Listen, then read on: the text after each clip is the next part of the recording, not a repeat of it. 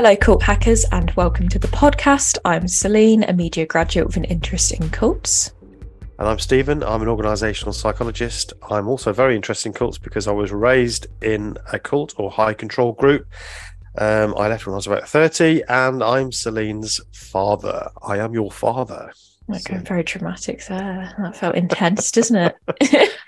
Ooh. Yes. To be fair, a lot of people do call their parents father and mother. When I was at uni, a lot of the European students said father or mother, which sounded very dramatic to us, but I think it was just using, you use proper English. I guess, yeah. I used to think, oh, it's quite formal. Cool. Well, I suppose male pronouns or is kind of what we're talking about suffixes today. Yeah. We're actually it's a topic that I've suggested us talk about, and it's actually a topic that I did do as part of the Cult Hackers Extra for our patrons. So sometimes I do a scripted podcast just for the patrons. Not done one for a while, but I will start getting onto that again. So, by the way, cheeky reminder. Yeah, exactly. Be a patron. We're rubbish at doing that at the beginning, so we are. We get everything wrong. We're terrible at our job. In terms of trying to promote ourselves, we just think that if you do a good podcast, people will listen. And anyway, yes. So I did do this topic, and it's really about men. We have talked about the very specific problems that women have in cults and high control groups. And obviously, depending on the group, it can be very different things. The one that I was brought up in, fundamentalist sort of Christian outlook on life. So we want to talk about that because it obviously relates to men as well as women. And so we've talked a lot about the particular challenges for women who leave and their lack of sometimes education and opportunity, even less so than the males had, and all sorts of things. We've spoken, I think, to way more leavers who are women than men. We've listened to the stories of female leavers of groups. I don't know why that is. Do you know why that is, Celine? Obviously this is based on nothing, but in terms of just saying why I imagine there is a lot of effectively women in these groups are often silenced, so a desire to speak out about what happened to you after the fact is probably quite strong. Your voice was not wanted or valued a lot of the time, so the opportunity to say, actually, my opinion is valid and what happened to me, I'm going to talk about it, I imagine it's quite... Yeah, I think so. I do get the feeling that there are more women who are coming out talking about their experience than there are men. There are some men that we haven't had on that have that talk about their experience, so we probably need to do a bit more of that. But yeah, so it's kind of interesting, but I thought we really should address the male perspective. So let's focus on that, because I think there are some very specific things there as well. So I suppose the reason I'm making this point up front is that by no means am I, as a man, trying to say that men had it worse in any way, or it's or even as bad. So it's not really about comparing one against the other, but I think it's just sort of acknowledging that every year there will be hundreds of thousands, if not millions, of men coming out of these groups, all sorts of different groups. And I guess there's likely to be some specific issues that men have to contend with. And so I thought it would be useful to talk about some of that today. So that's really, and normally the way, as I say, we're rubbish at kind of promoting ourselves. Normally what happens is we do the podcast, I edit the podcast, do all that, and then I upload it onto the platform that we use. And then I think, what we're going to call it. So instead, then I have to think of something like quite quickly, because you only get a certain amount of time before it logs you out, at which point you then have to start again. So it tends to be quite a last minute thing, the title. But this one occurred to me as I was cycling the other day, preparing for my Land's End to John O'Groats. Another reminder. Can donate. Yeah. Oh my God, we're on fire. So yeah, it just occurred to me that the title should be The Descent of Man. Ooh, The Descent of spicy. Man. Spicy. I thought it was quite spicy, and a play obviously on Charles Darwin's book, The Descent of Man. But here we're not talking about the ancestry of mankind. We're talking about the other sense of the word descent, which is to kind of go down. So in some respects, the way that men who were in high control groups often, and not always, but often, they are quite misogynistic and patriarchal.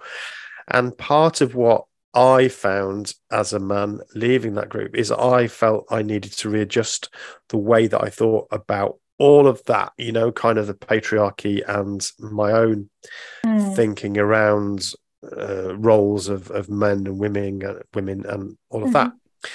So should we jump straight in? So I'm going to kind of take more of a questioning approach today, as the not man of this duo. So I suppose, do you personally feel like you can tell you have a marked difference in how you view men and women now than I did when I was absolutely, and I really hope that that is the case.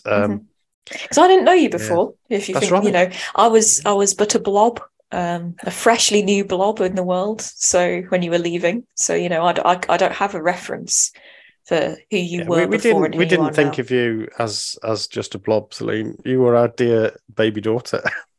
Well, but to me, but a blob.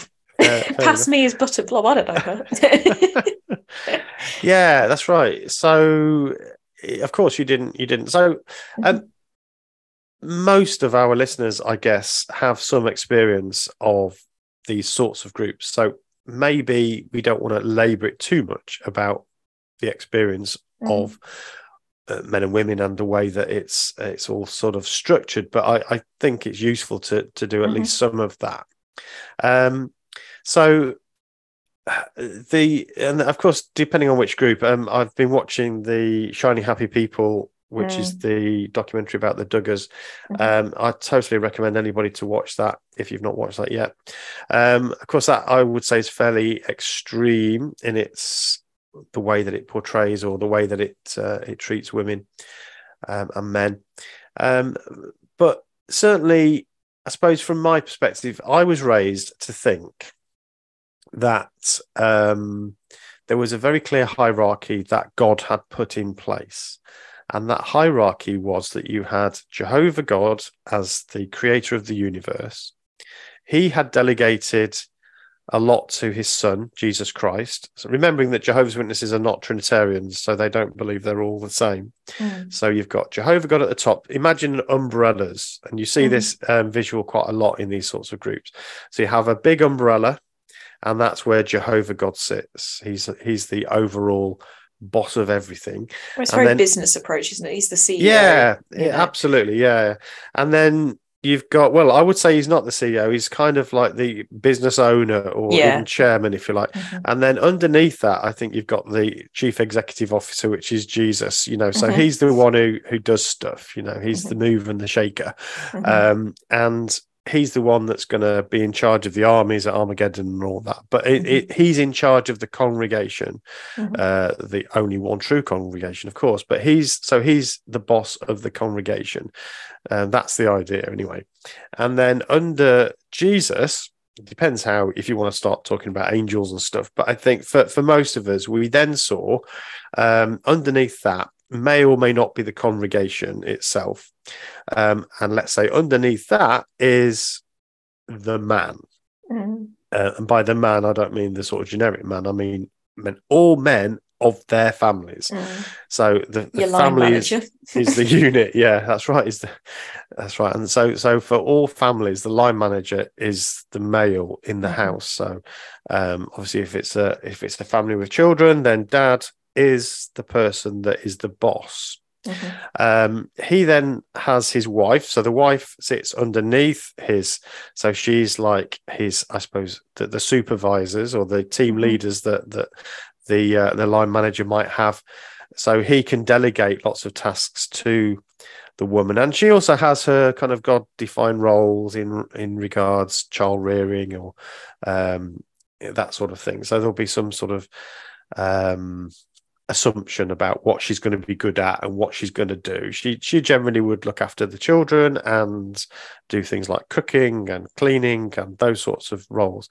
So if you're listening to this and you're literally recoiling, then I agree, you should. And it is, I hate that way of thinking about the world, but there are still many, many millions of people who believe that is the God designed way this all should work. The man's role is to earn money to keep the family afloat, and so he's a breadwinner. He goes out to work and earns money, and then the woman essentially does all the family business.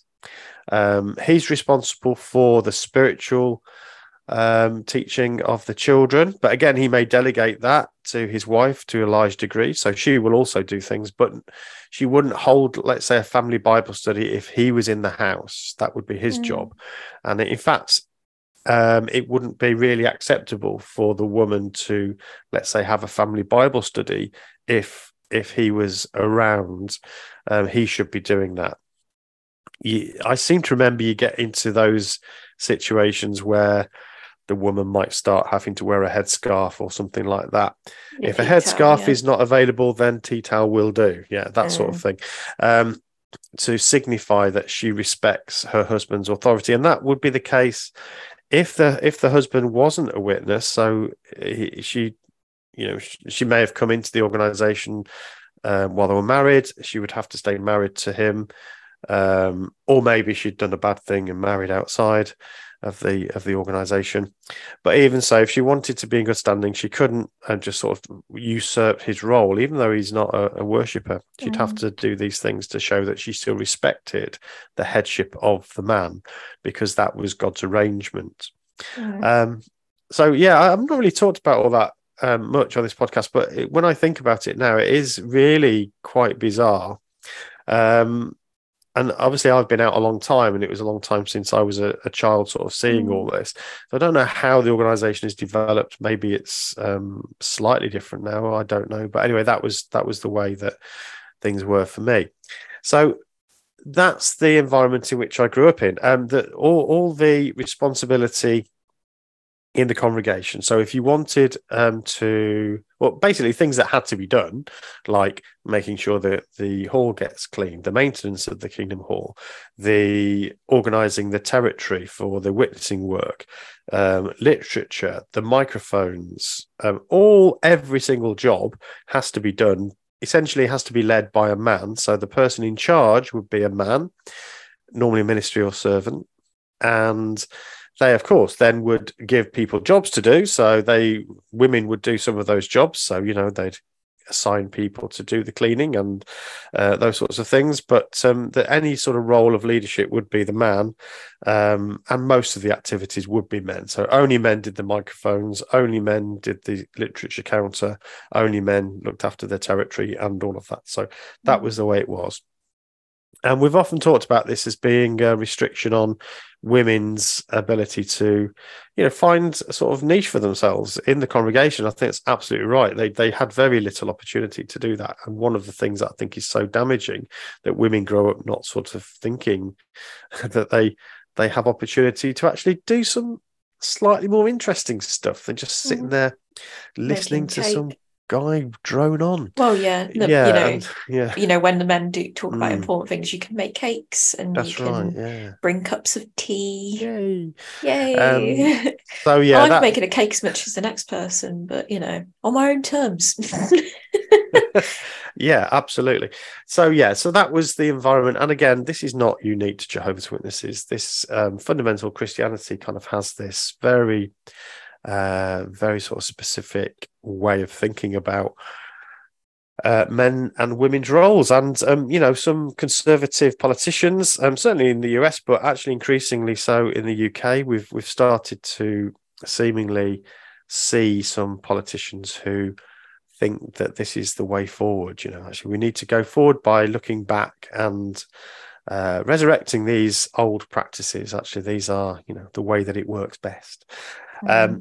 Okay, so obviously I reject all those ideas, but I suppose that the point is if you've been raised in that environment and then you leave, you've got a lot of readjustment to do then, not, I mean, it may be, and I suppose my question is it possible that, or is it likely that when you leave as a man, you still hold on, knowingly or unknowingly, to some of these attitudes to women and to men and to these roles?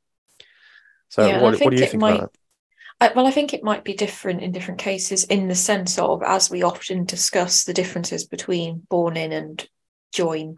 Because I think joining later, you might have had a different upbringing as a child, where you might not necessarily have been raised in a patriarchal house itself, because you've obviously, as a born in, you would have had a patriarchal home as well as a patriarchal church.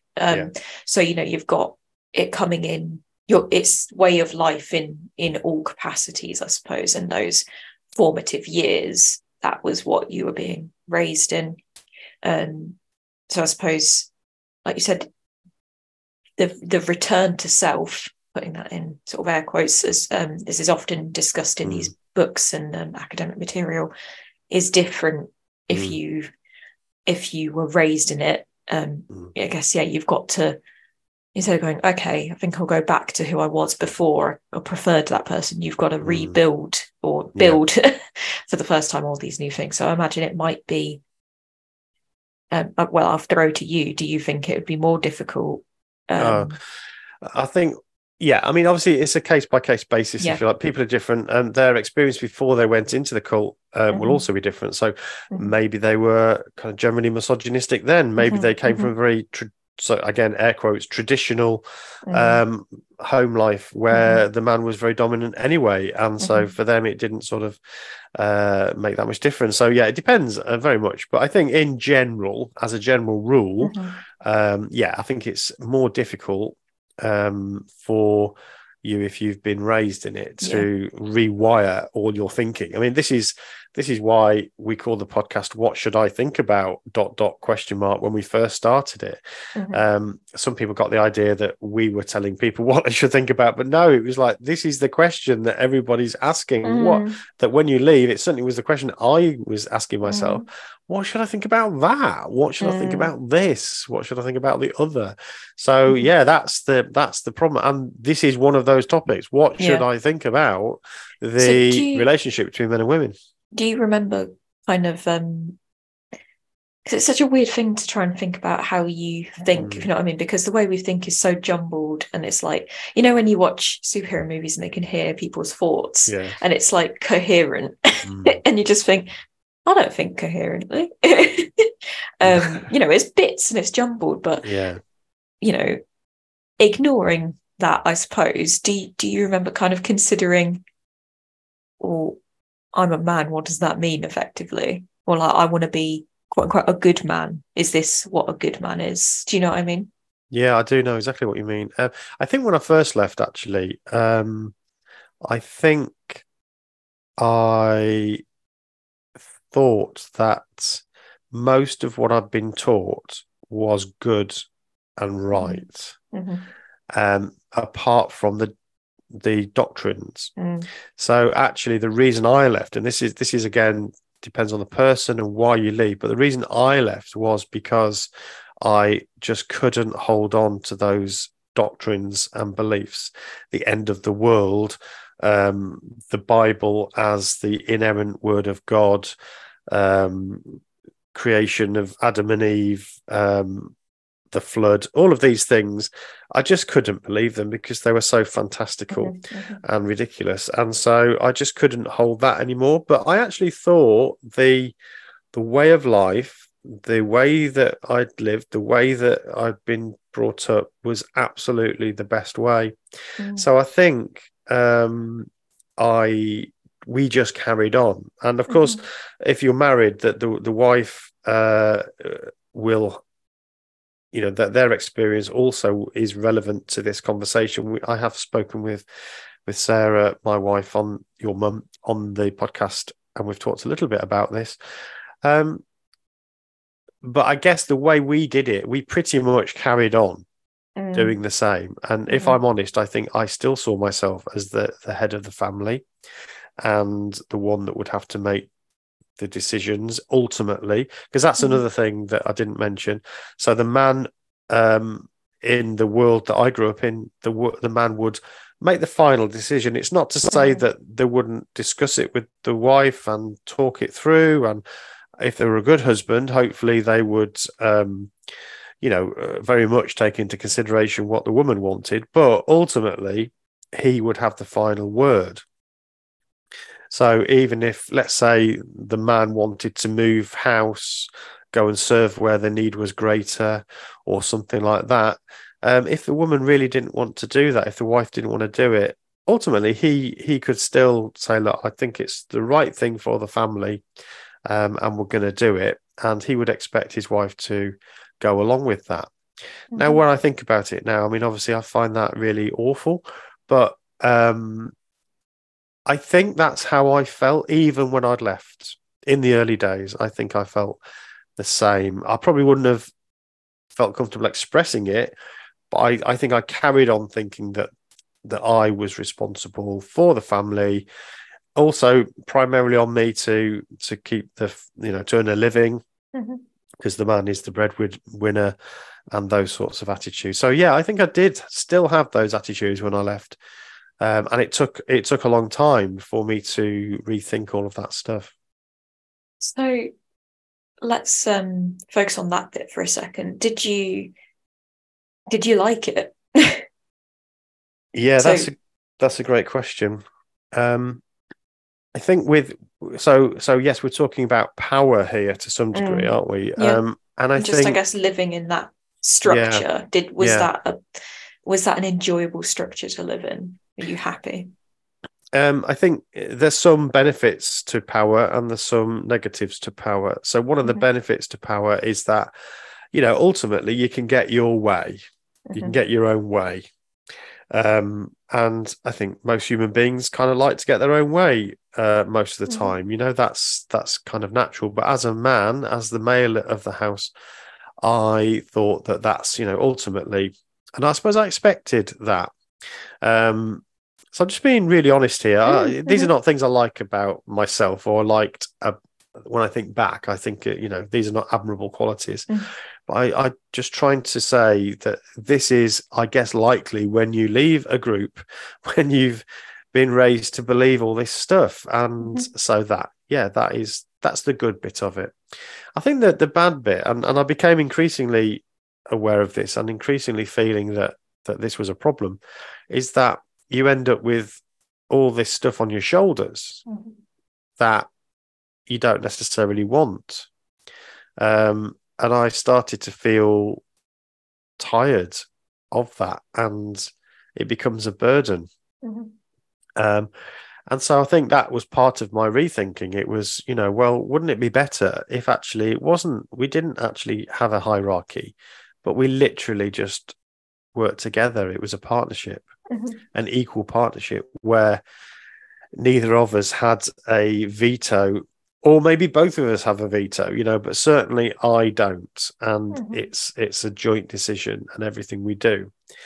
And ultimately, if we don't like it, we don't like each other, then we can also decide that we want to end the relationship. These are options that we sort of had to come to terms with. And so I think there was a period of adjustment and readjustment over years. It took years. Obviously, as a child, you wouldn't really have been aware of any of that stuff happening, but I think that that's how I felt at the time. Yeah, I imagine. So I'll try and phrase it in a generic way. I suppose in the negative, it sounds like it would be quite isolating. Yeah. Because you don't. Yeah, I suppose, and there's pressure as well for if your decision is the final decision, there's pressure for it to have been the right decision. And you even if the other person doesn't say, well, I knew this wasn't a good idea, you still, that's quite a lot of pressure. Did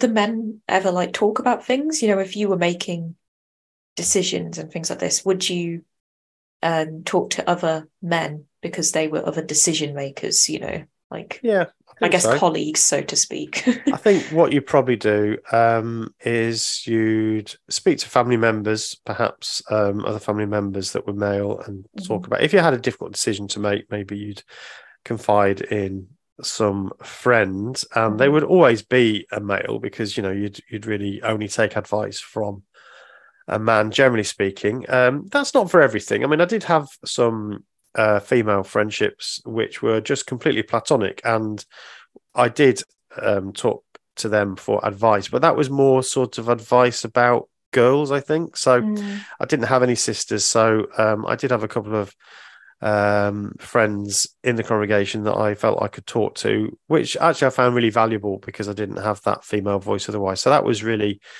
useful. But when it comes to making decisions for my family, no, it would have been another man, probably a family member or an elder in the congregation that I felt I could talk to. So yeah, you would only go to men to sort of give you advice about that in general. That's how it's structured. And it's not like there's a rule. It's like, rule number 5 on the How to Be a Man handbook, but that was just, it was just, you wouldn't consider that there's not much point in asking women advice for that sort of thing, Again, these are sexist attitudes, and but just the way that I sort of thought of things, and there is precedent. If you think about the Bible, which Jehovah's Witnesses say they base everything on, I mean, that's debatable, but if you think about the characters in the Bible, I mean, you think about the big characters in the Bible. Who are the characters that everybody knows about, And certainly that as I was growing up, think about some of the characters. You're talking about people like Noah, Abraham, Lot, Cain, Abel, Adam. Then looking at things like some of the judges in Israel and some of the kings. Jehu was a judge. He was a reckless driver, and he's known for it. And King Josiah, who was like a fundamentalist, he resurrected fundamentalism essentially in Israel, but known as Good King Josiah. David, of course, one of the most important characters, great warrior. Slade, the giant, Philistine, and also killed many men in lots of brutal ways. All of these characters are very dominant, very masculine in the traditional old-fashioned sense, I suppose. What women characters do we have in the Bible? Well, just ones that make bad decisions, sexy decisions, which are equal to bad decisions.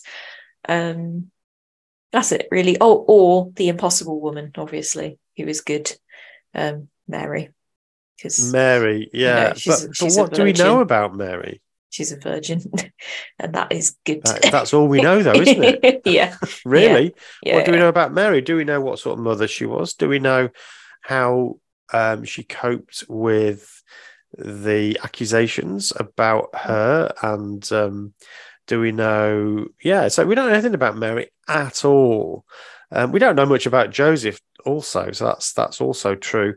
But really, we don't know much about any women. I mean, I did, when I was thinking about this for my little scripted Court Hackers Extra, I tried to think about them, and I thought about, there's Ruth and Naomi. Ruth and Naomi is a tale of loyalty, essentially. So you've got these two women who essentially look after each other, and it's a very touching story. But so that's like, again, a very, I suppose, traditional female type story, loyalty and love. You've got Esther, which is, if you read that that account of Esther, it's hard not to describe that as a tale of sex trafficking and political intrigue, actually. And then you've got so there's a lot of harlotry, I have to say. As I said, there's bad decisions and there's sexy decisions, and they're basically the same. So there's a lot of that. But yeah, there's not many. There's one or two characters. Deborah was one, I think, but they're kind of bit part players, really, in the grand scheme. So they're all male. If you look at all the pictures of, like, these kind of crazy illustrations of angels waiting to come and destroy the wicked at Armageddon, or these are all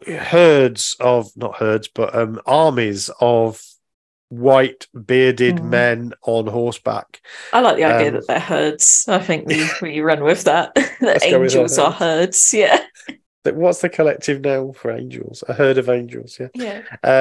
So yeah, it's all about men. So no surprise, I would suggest that that's the way that the congregation behaved. And the first century congregation, you have the Apostle Paul basically saying, women should stay silent, and women shouldn't be teachers, and so on. So it's, in a way, it's hard not to come to that conclusion if you're actually trying to follow the Bible. And so this is where I think I part ways with some progressive Christians who claim that the Bible isn't sexist, and it doesn't actually preach that. Well, no, it does, because that is the way that society was. If you want to use it in a different way and maybe just use the stories as, like, just stories to use, and that's one thing. But you can't escape the fact of literally what's written down in the book and everything. Hey ho. You have absolutely brutal. I mean, women are generally, it's about their bodies and their obedience. That's really what you're looking for from women is obedience. There's quite a bit of description about beauty and so on. But not much around, certainly no leadership as such, certainly in the 99% of it. So that's the way it was. So obviously there's different aspects of being a man for you. So obviously there's just your selfhood, if you just think of you as a man, without association to others, sort of spoken a little bit about as a husband. Obviously, when you were at a position where you thought you would like to have a partner, you've mentioned before and kind of laughed when you've mentioned it that you were looking for a spiritual wife. Do you want to talk about that a little bit? Because I feel like we always mention it, and then so what does that mean?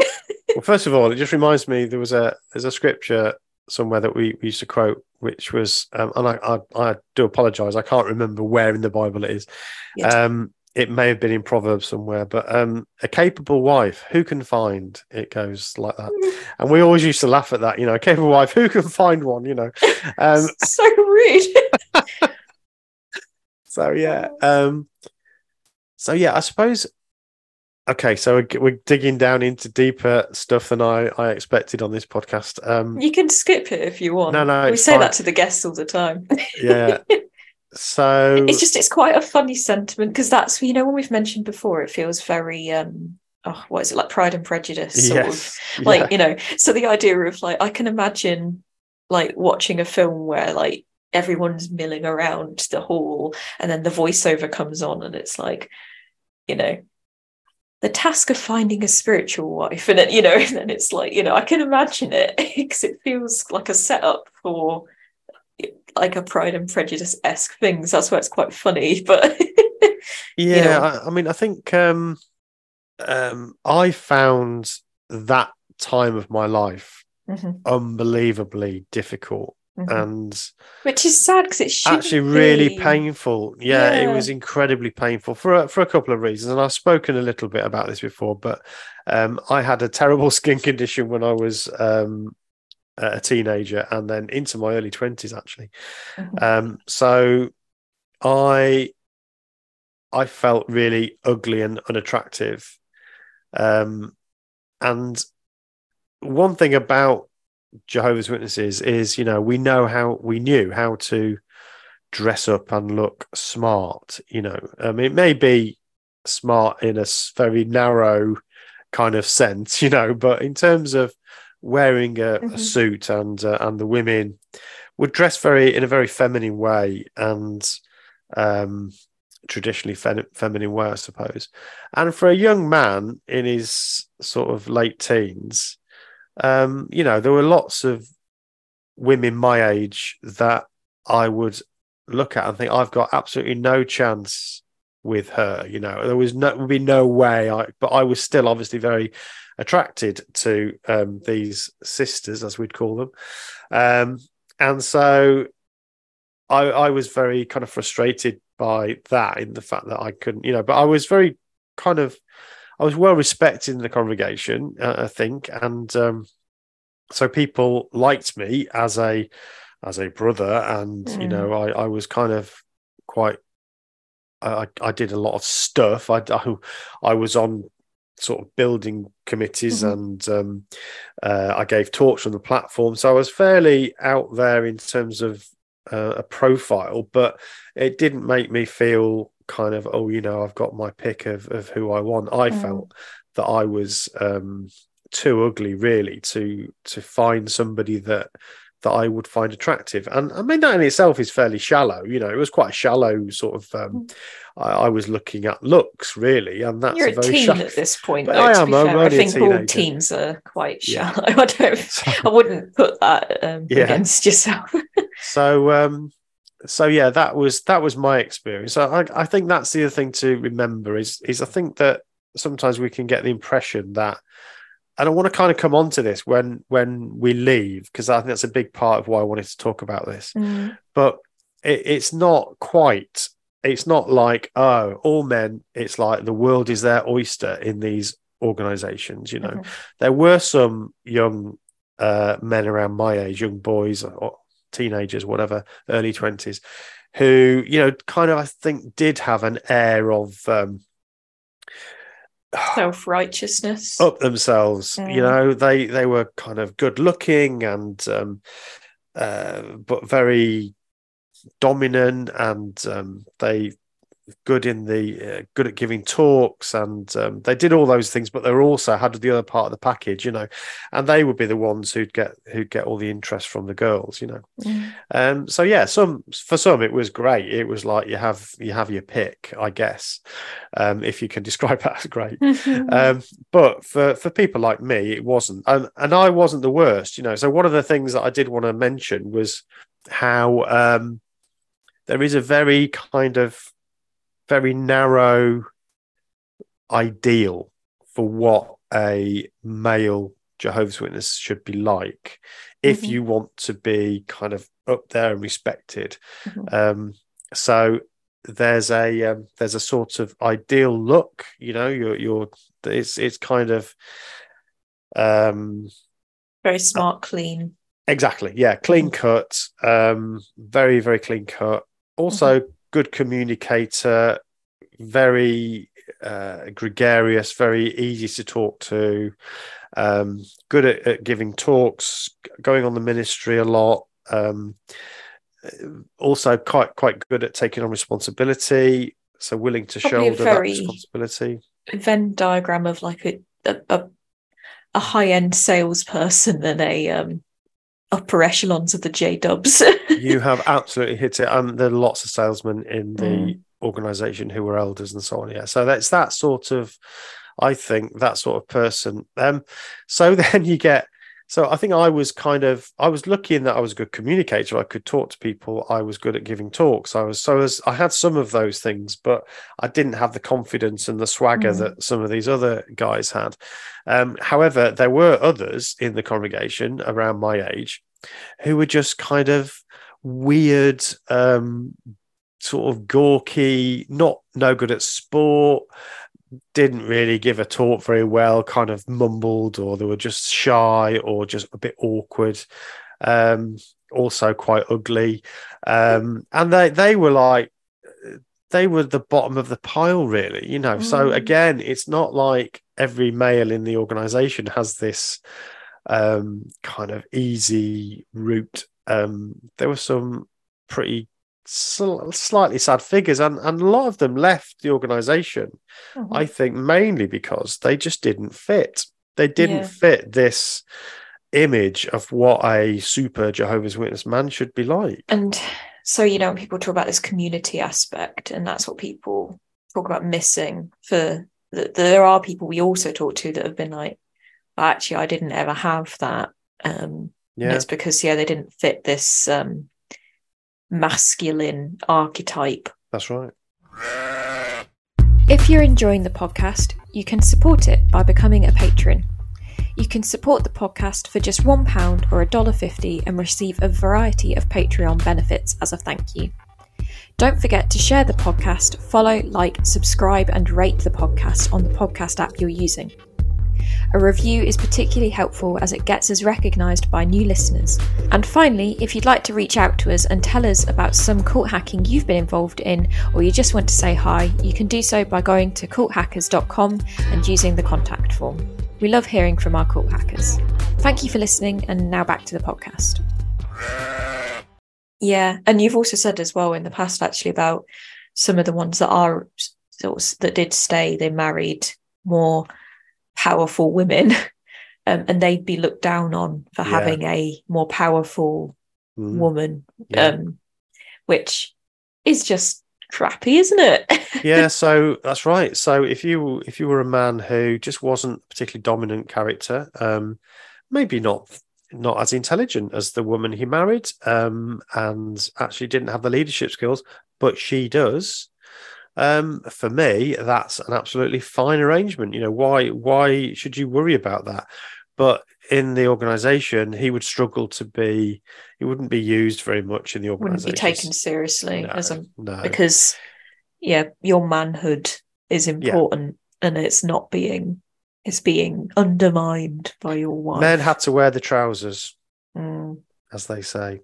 So it had you wouldn't be made a minister or servant or an elder if your wife was too dominant or bossy, or it was seen that she was the one that was making the call. Well, I think we talked about this at a fair length in Mum's episode, in that the elder sort of suggesting that Nan was unwell because she was too bossy, effective, too much, and that if just the man could take charge, then everything would sort itself out. Yeah, that's right. That was the big problem. If he took the lead, that was the reason why a lot of these marriages struggled, and the elders obviously got involved in marital difficulties when they were happening in the congregation. So, and that was often the diagnosis. The problem is just the man is not taking the lead. That's what is causing the problem. And you've got to think. So let's say these men take this advice. They sit in this sort of pseudo counselling session. Nice. And they, I don't know, is the wife present? Is it just the man? They would have the couple there. Yeah, so be there. But they would also have conversations just with the man. Yeah.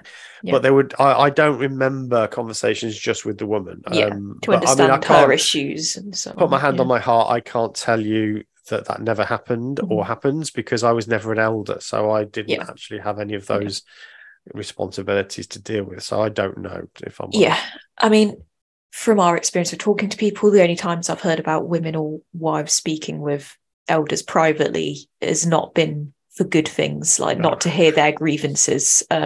But swiftly moving on.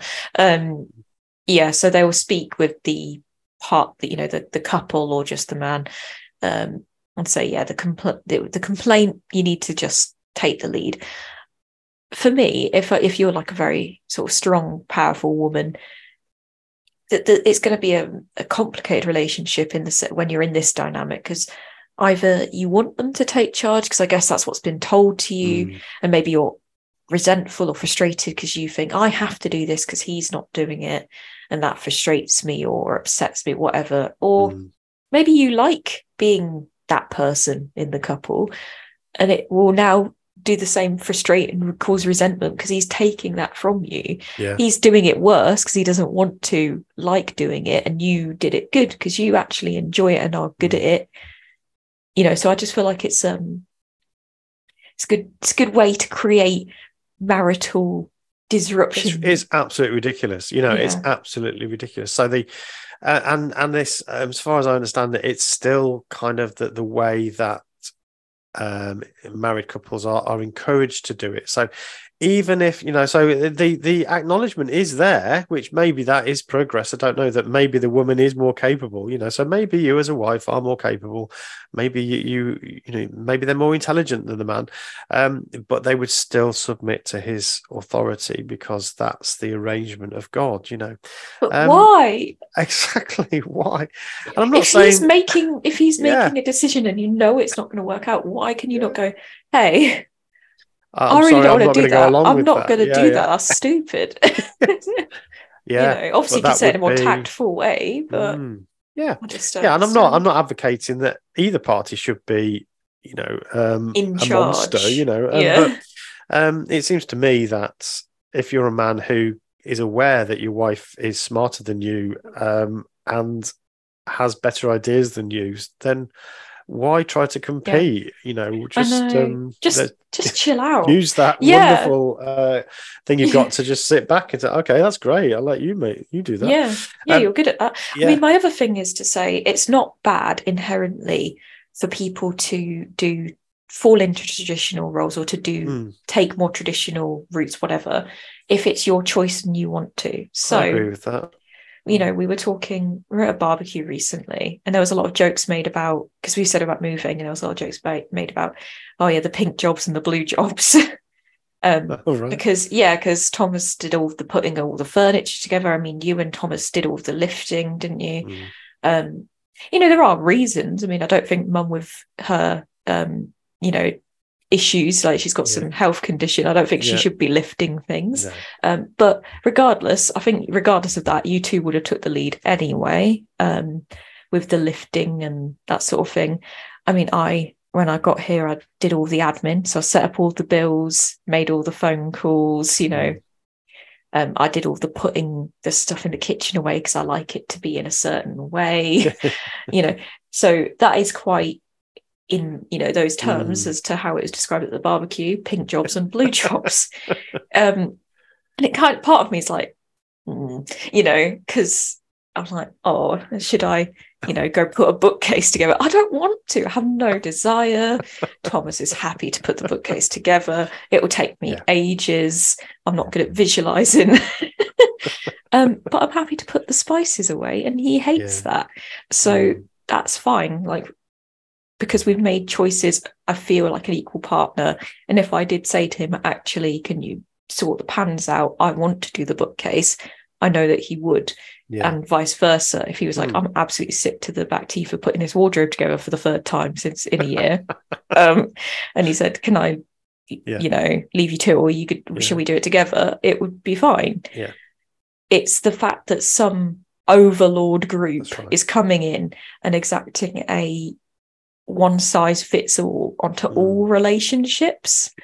I mean, we've not even gotten into the fact of like the, you know, the heterosexual, you know, compulsivity of it. I wanted to talk about the plight, and we have spoken to men who were in the organisation who realised they were gay. Obviously, Daniel Cox, wonderful guest we spoke to very recently, but we've spoken to others, Germ as well, our friend Jeremy, wonderful guest.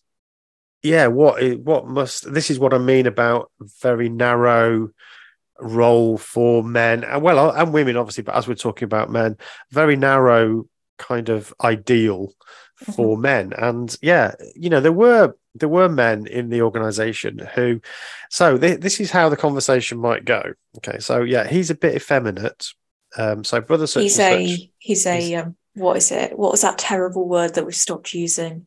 I don't know. Metrosexual. Well, I mean, we wouldn't have used that term. You didn't know that. No, as a Jehovah's Witness, you might say that this brother is quite effeminate. You know, he's quite effeminate, but it doesn't mean he's gay. It's just that he's effeminate, and you there's nothing wrong with that, but some men are just a bit like that, and of course it doesn't mean you're gay or not gay. It's just like and what does effeminate mean anyway? I guess it's the way that he talked or some of his gestures or something like that. But again, that's why are we having that conversation? That's kind of what is that about, and so it's clear that was seen as something a bit unusual and a bit out of the norm.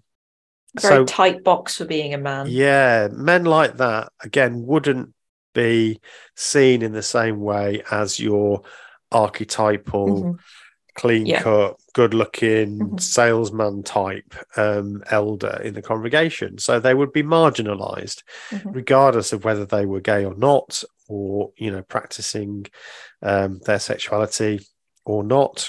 Because being a man is not, you can be a man, you don't have to be gay just because you use a bit more of a flamboyant hand gesture. A very tight, like you say, it's a very tight box. It's again this performative thing, isn't it? So spoken about performing gender, and I suppose the J-dubs, it's just a microcosm of that, isn't it? Where you can, it's an intensification of it all, really. It's very it's like focused. Concentrated. Yeah, exactly. So that in itself, and of course that there were, we know, and it has to be the fact that there are.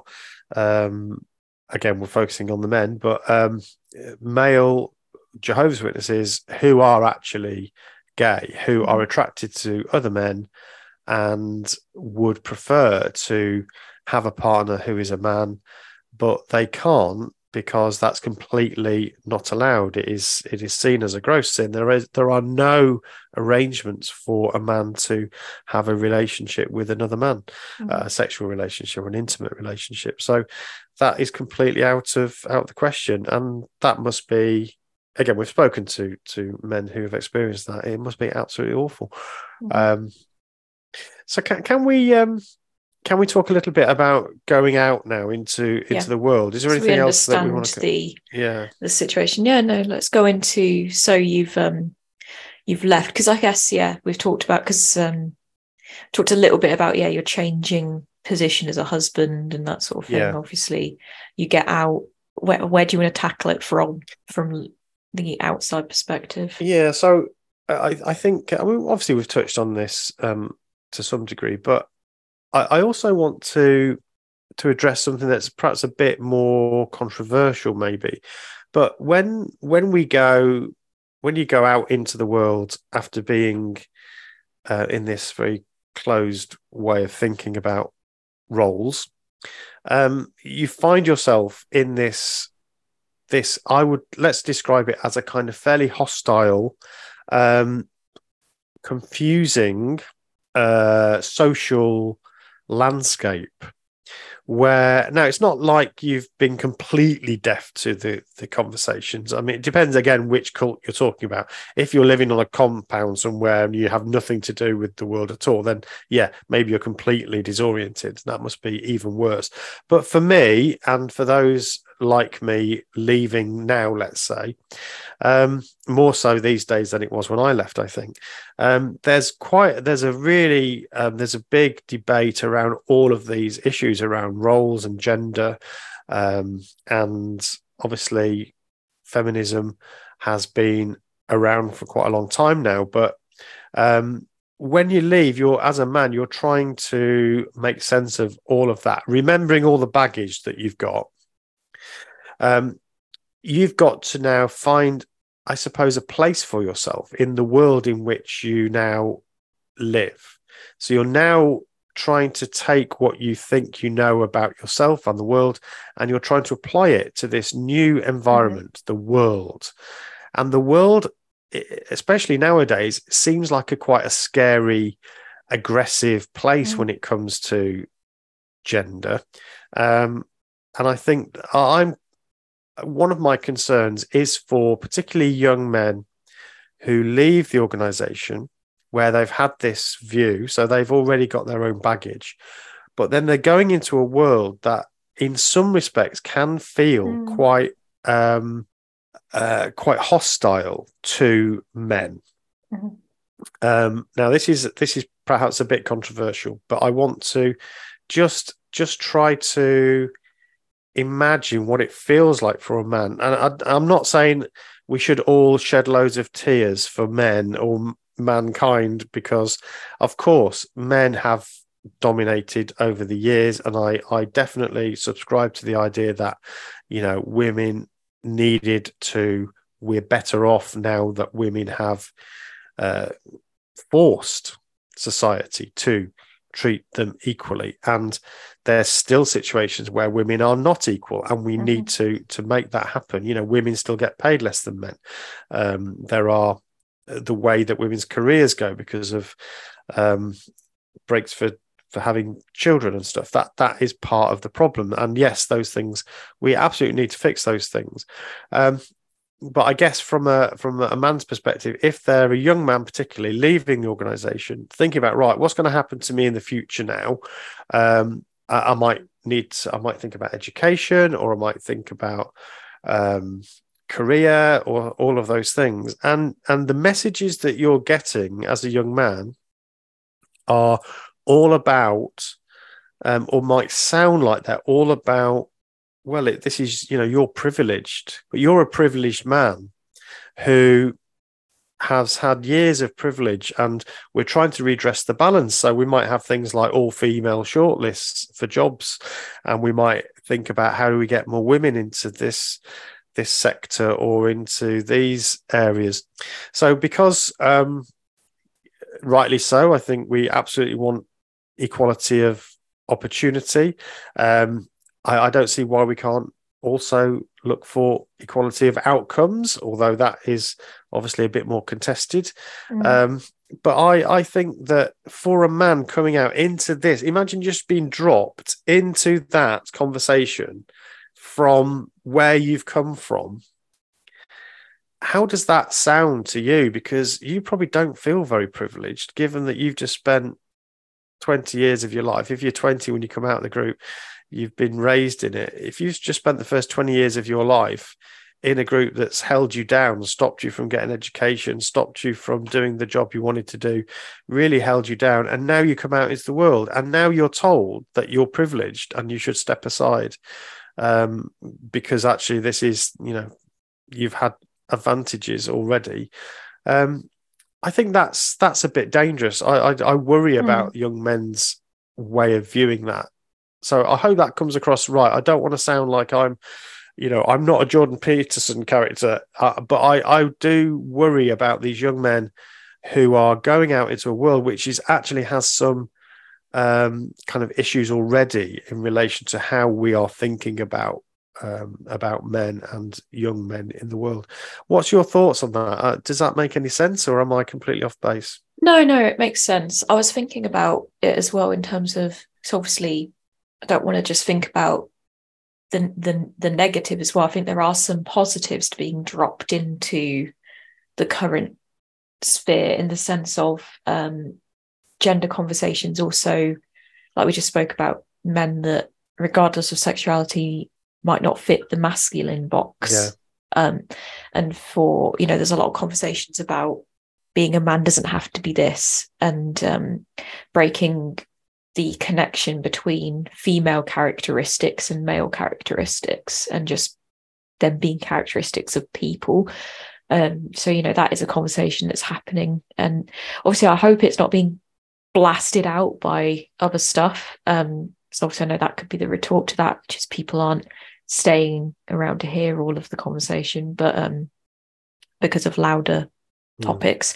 But, you know, just to throw stuff like that in, I think might also still, there might be benefits. I suppose, I think maybe the people it hurts the most, I guess, are the ones that do feel comfy in their masculinity, or like, you know, they're happy with being a man, because then maybe, they come out and they feel like, you know, typical by historic standards man, as discussed, is not wanted, I suppose. So I feel like if you were not wanted in your previous group, when you come out, there's a lot of like welcoming, you know. So if you're gay, you get circled in, or if you're if you don't fit the previous circles. So you know, the people that you said were kind of at these lower echelons of the group, they get to come out and find their communities, their people.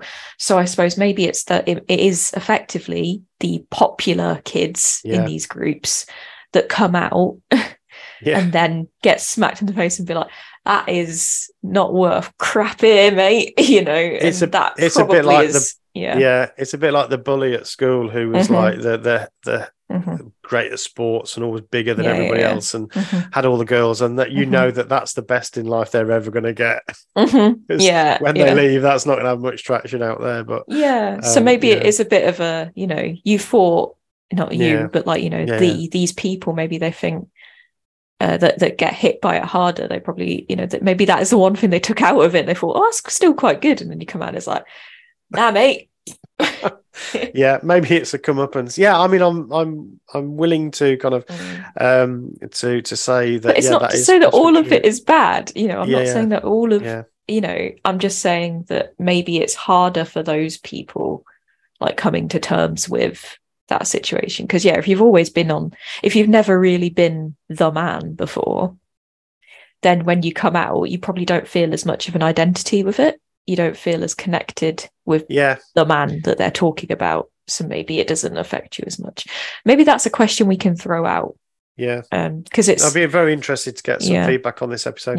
I've thought about it for quite some time, and this sort of discourse is I guess it could be seen as controversial. I want to make sure I'm not coming across as if I have a problem with feminism and with any of that. I'm very supportive of those goals, but I think there is it's just it's a fact of life. A conversation. We're doing a podcast, we're allowed to talk about things. Get people out into that world. Part of the reason, or part of the catalyst, I think, for this, I mean, I'd already been thinking about this for some time, but obviously, like we've talked before about some of the general men's kind of questions. We talked to Riley Jexit about the men's movement, MGTOW, men going their own way, and I suppose the incel movement, and then obviously you've got Andrew Tate and those sorts of things. And then on the less extreme side, you've got people like Jordan Peterson, who's become a very loud voice for, or somebody that young men in particular have gravitated towards, because he's providing for them a vision, I suppose, of what a man should be, and he takes it upon himself to tell young men what they should be like. I don't personally feel anybody kind of has the right to tell other people how they should be, but I guess what it is reflecting is a certain confusion amongst young men in the world who are not quite sure where they fit. So I think the other writer that I would recommend on this, or academic that I would recommend on this, is somebody called Richard V. Reeves, and he's written a book. I have been listening to the audiobook of this. He's a very interesting voice. He's actually a British guy, but he works in America, and he's talking about the academic achievement of boys, and what that is kind of meaning for young men as they grow up. Just let me find a couple of quotes. What's quite kind of interesting is that, I don't know if you're aware of this, Salim, but girls are now way outperforming boys at school across the board.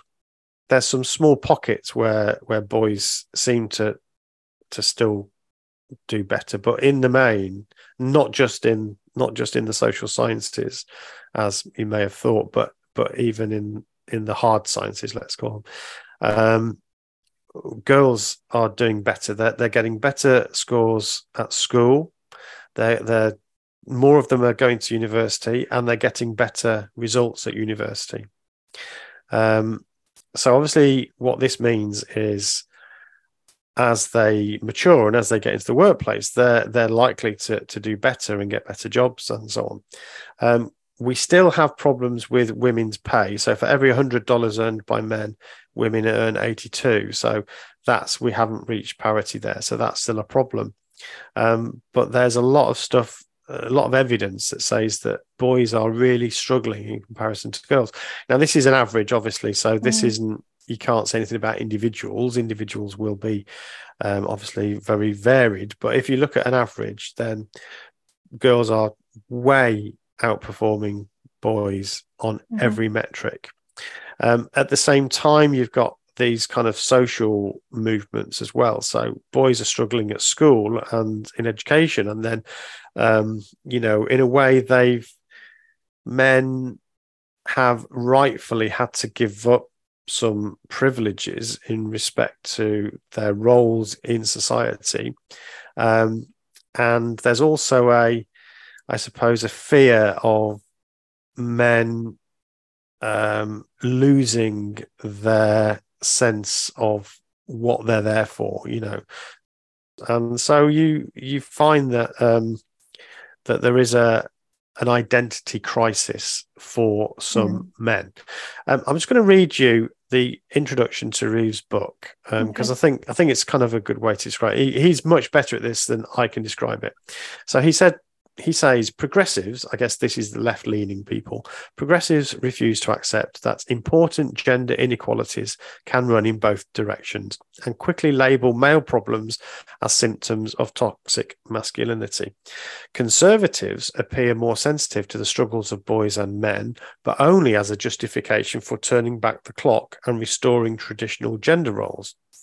The left tells men, be more like your sister. The right says, be more like your father. Neither invocation is helpful. What is needed is a positive vision of masculinity that is compatible with gender equality. As a conscientious objector in the culture wars, I hope to have provided an assessment of the condition of boys and men that can attract broad support. So the point as well he's making is that there are some sort of genetic predispositions that are different in men and women. For instance, men are by far more violent than women. So boys are more violent than girls. They also develop more slowly, which is why he says girls do better than boys, because actually by the time boys catch up to girls, they're like in their 20s, essentially, in terms of intelligence and also ability to sit still and concentrate. And the point he makes is that when we held back women, which society's done that for hundreds of years, we held back women from going into education and higher education because it was considered, well, women are going to be wives and mothers and so on. As soon as we took that away, what we started to notice is that girls are much better than boys in general at that sort of thing. And then that's partly because boys develop more slowly. There are some physical changes that happen in the brain that takes longer for men than it does for women. The things that we reward in academia, of course, are concentrating, sitting still, listening, all of those things that boys develop, but they develop it more slowly. Yeah, we still use a Victorian schoolroom approach effectively, don't we? We do, which is quite old. Which absolutely, and all of the things that we do around schools, boys are finding those things more difficult to do. But that was masked, obviously, when women didn't have the opportunity. So it's great that women now have that opportunity, and you could say, well, tough. This just shows that women are better than men. But I suppose the question there is that a sustainable future for humankind if we're gonna take that view? So his one of his solutions, which we don't need to kind of get into because neither of us are experts in this field, but what he suggests is that we actually should get boys to start school a year later. So they should be a year older when they start school. So all the way through education, the boys would be a year older. Now that, I think there are some potential difficulties there, which we could imagine. But in terms of just the academic argument, it would mean that boys would be more on par with where girls are in their maturity. Of course, it would mean that boys end up graduating a year later. That's a year out of the job market and so on. So that there are some other issues. But I think it's quite an interesting suggestion, and at least somebody's thinking about it. But my point, the reason I brought him up is because if we have a world that this sort of thing is happening, and I don't know, a 20-year-old young man comes out into this world, they've already, I think, got some disadvantages because of the upbringing they've had. And they're now coming into a world that feels quite hostile to them in some respects. And do you think that our issue here is that we're trying to redefine like womanhood and redefine manhood, and how do we raise men and how do we raise women? And is it that we just need to raise people and good people, or is that not a viable, tenable position? Because I don't remember being raised as a girl, let's put it that way. I don't feel like my upbringing, my raising was different. Would you have treated me differently? Would you have done it differently if I were a boy? It's very difficult and hypothetical. It's a very difficult question, isn't it? I don't feel like I was raised like a girl. Do you know what I mean? No. Like, obviously there are things that, I don't know, you might not have felt as protective to pick me up at night, because I guess you might think, well, boys are statistically safer. Yeah. You'll probably be fine. So maybe things like that. But I just mean, in a lot of the raising, to make a good being, to make a good person, that's ultimately what you're trying to do when you parent, isn't it? You're trying to raise a good person. I don't remember feeling like I'm being raised as a good woman. I just thought, no, that's right, and I don't know actually the answer to that, Celine. I'm still I'm still trying to work that out myself. Is and this is part of the I guess the question of gender and sex and all of that that's happening currently in the world. Are there genetic differences between men and women? So Richard Reeves says there are some actual gender differences, like the ones I've already mentioned. So some really not useful ones, let's say, like violence, for instance. Men are statistically much more likely to be violent than women.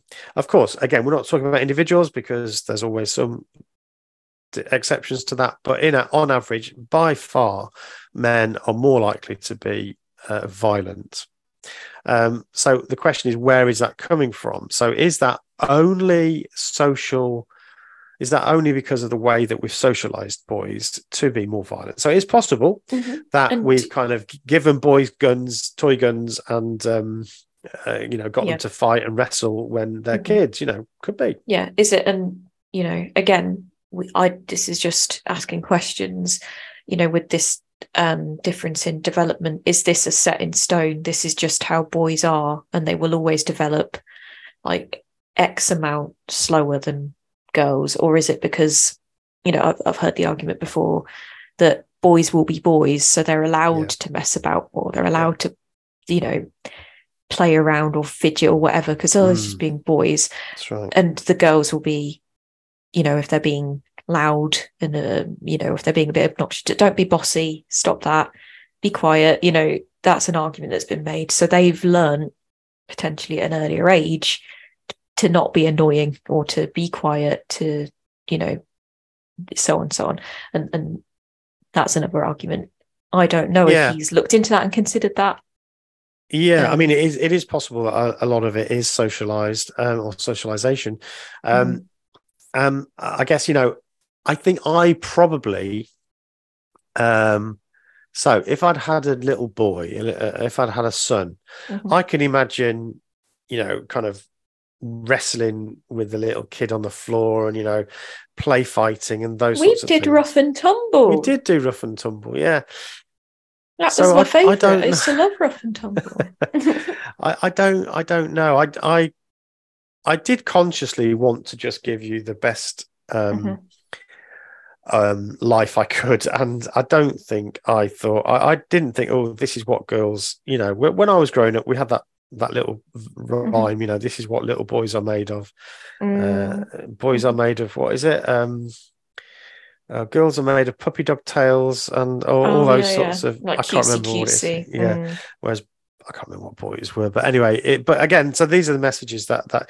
But I suppose the argument maybe partly against that is that ultimately we are social animals. And so if you look at other social animals like chimpanzees, close relative, and, even canines and big cats and all the mammals, I suppose, that the males tend to be the ones who fight for dominance, and so there seems to be, they're more likely to be the violent one in terms of fighting for dominance, although obviously the females will also fight for various reasons, for protection of their young in particular.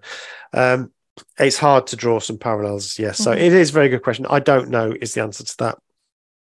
I think it's contentious still, but I think it's just interesting to have a voice talking about that. And what I like about him is he's not coming at this from the perspective of, we need to go back to some prior time when men were men and all of that sort of thing, which I think you do get quite a lot from some of the commentators on that. And I can understand the desire for it to be like just like a change to the educational system, so like, because that you can put that in place and it will just be happening. Do you know what I mean? Whereas me saying, I think maybe we should just be raising children to be good people regardless of gender, and that we shouldn't raise, good, strong boys and, women of whatever characteristic maybe we should just be raising good people.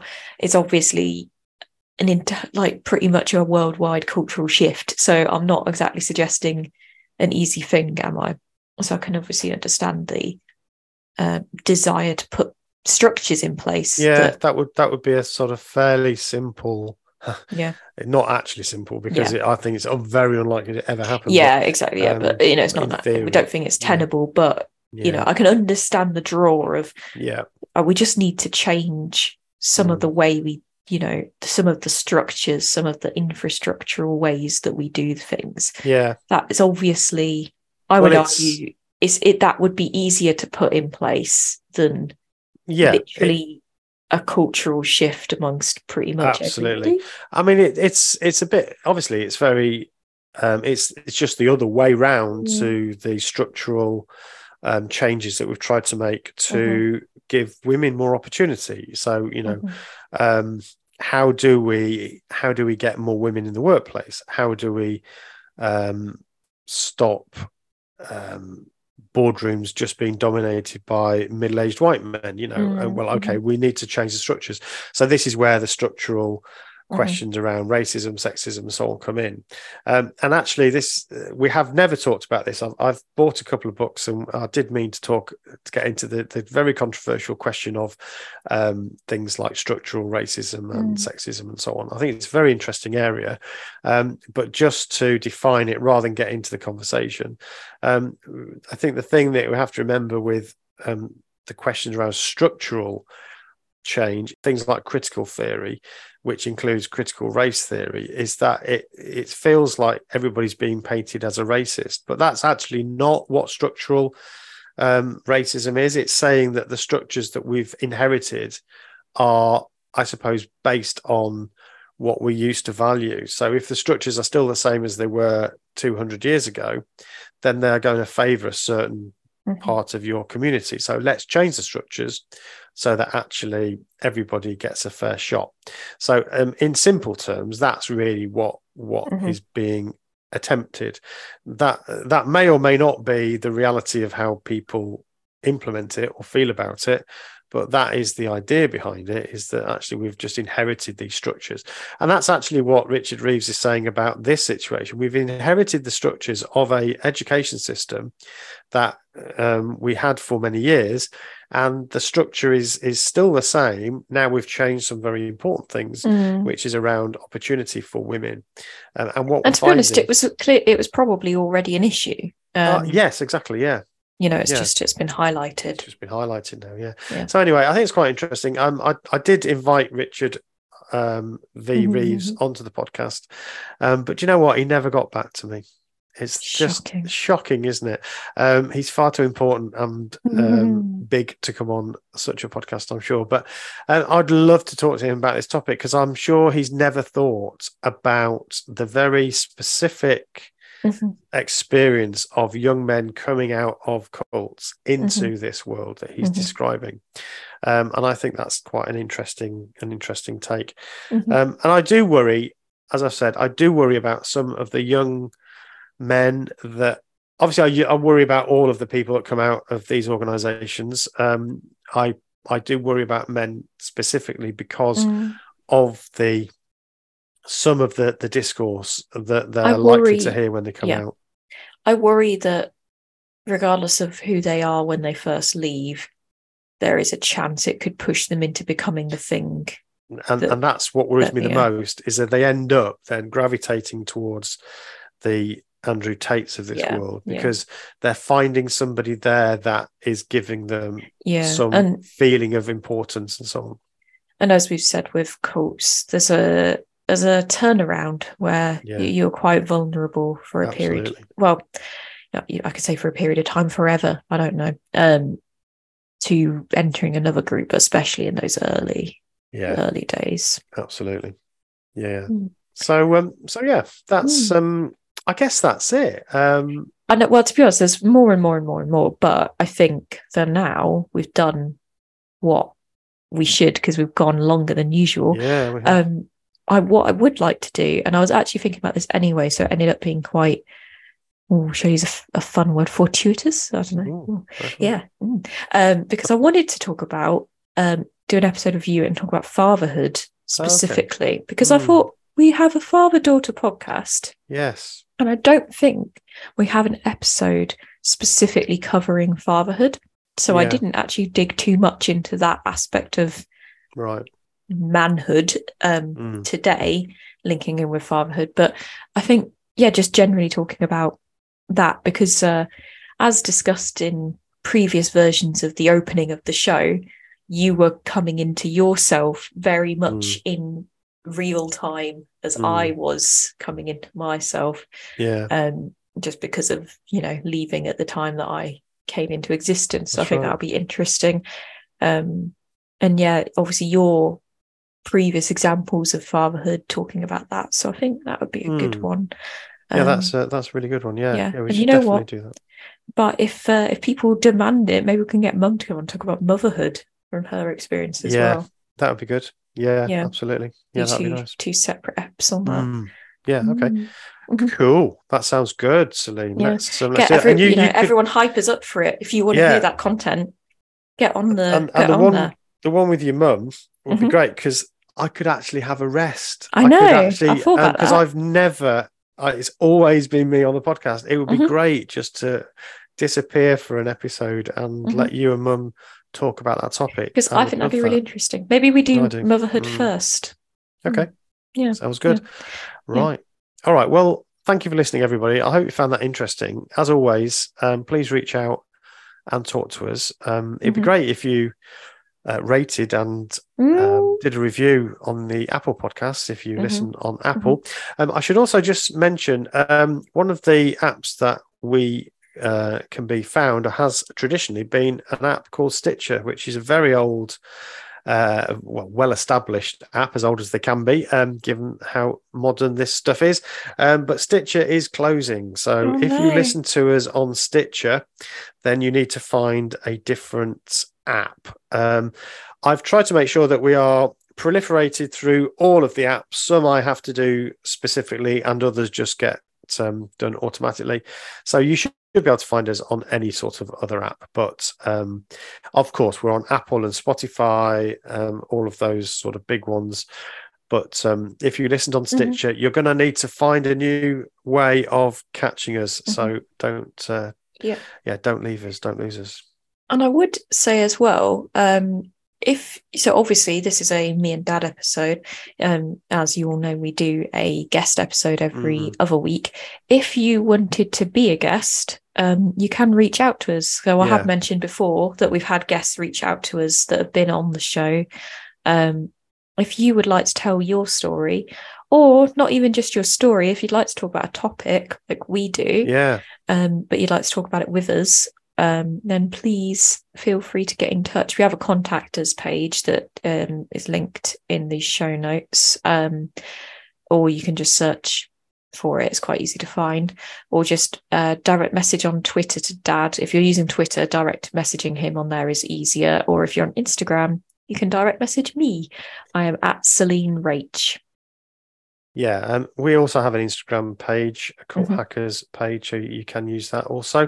And exciting new platform, because if you're fed up with Twitter, like, of course, everybody is, then Facebook, or Meta as it is called now, of course, have produced a new platform called Threads, which is completely a copy, really, as far as I can see, of Twitter. And we've already got ourselves on there, so you can find us on Threads now. So follow us on Threads at Stevel Sheep or Cult Hackers. So it's the same. It's just basically taken our identity from Instagram, so it's the same now. So Stevel Sheep and Cult Hackers, same account.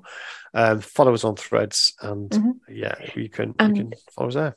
If you want to see the adorable rat content, then head over to wherever we're putting that. I don't know. Head over to wherever we're putting that. Where are we going to put that? Are we going to put that on Instagram? We can put it on Instagram. Yeah, we'll put it on Instagram. Go to Instagram. See my new housemate. He's not living in the house. He's in the garden.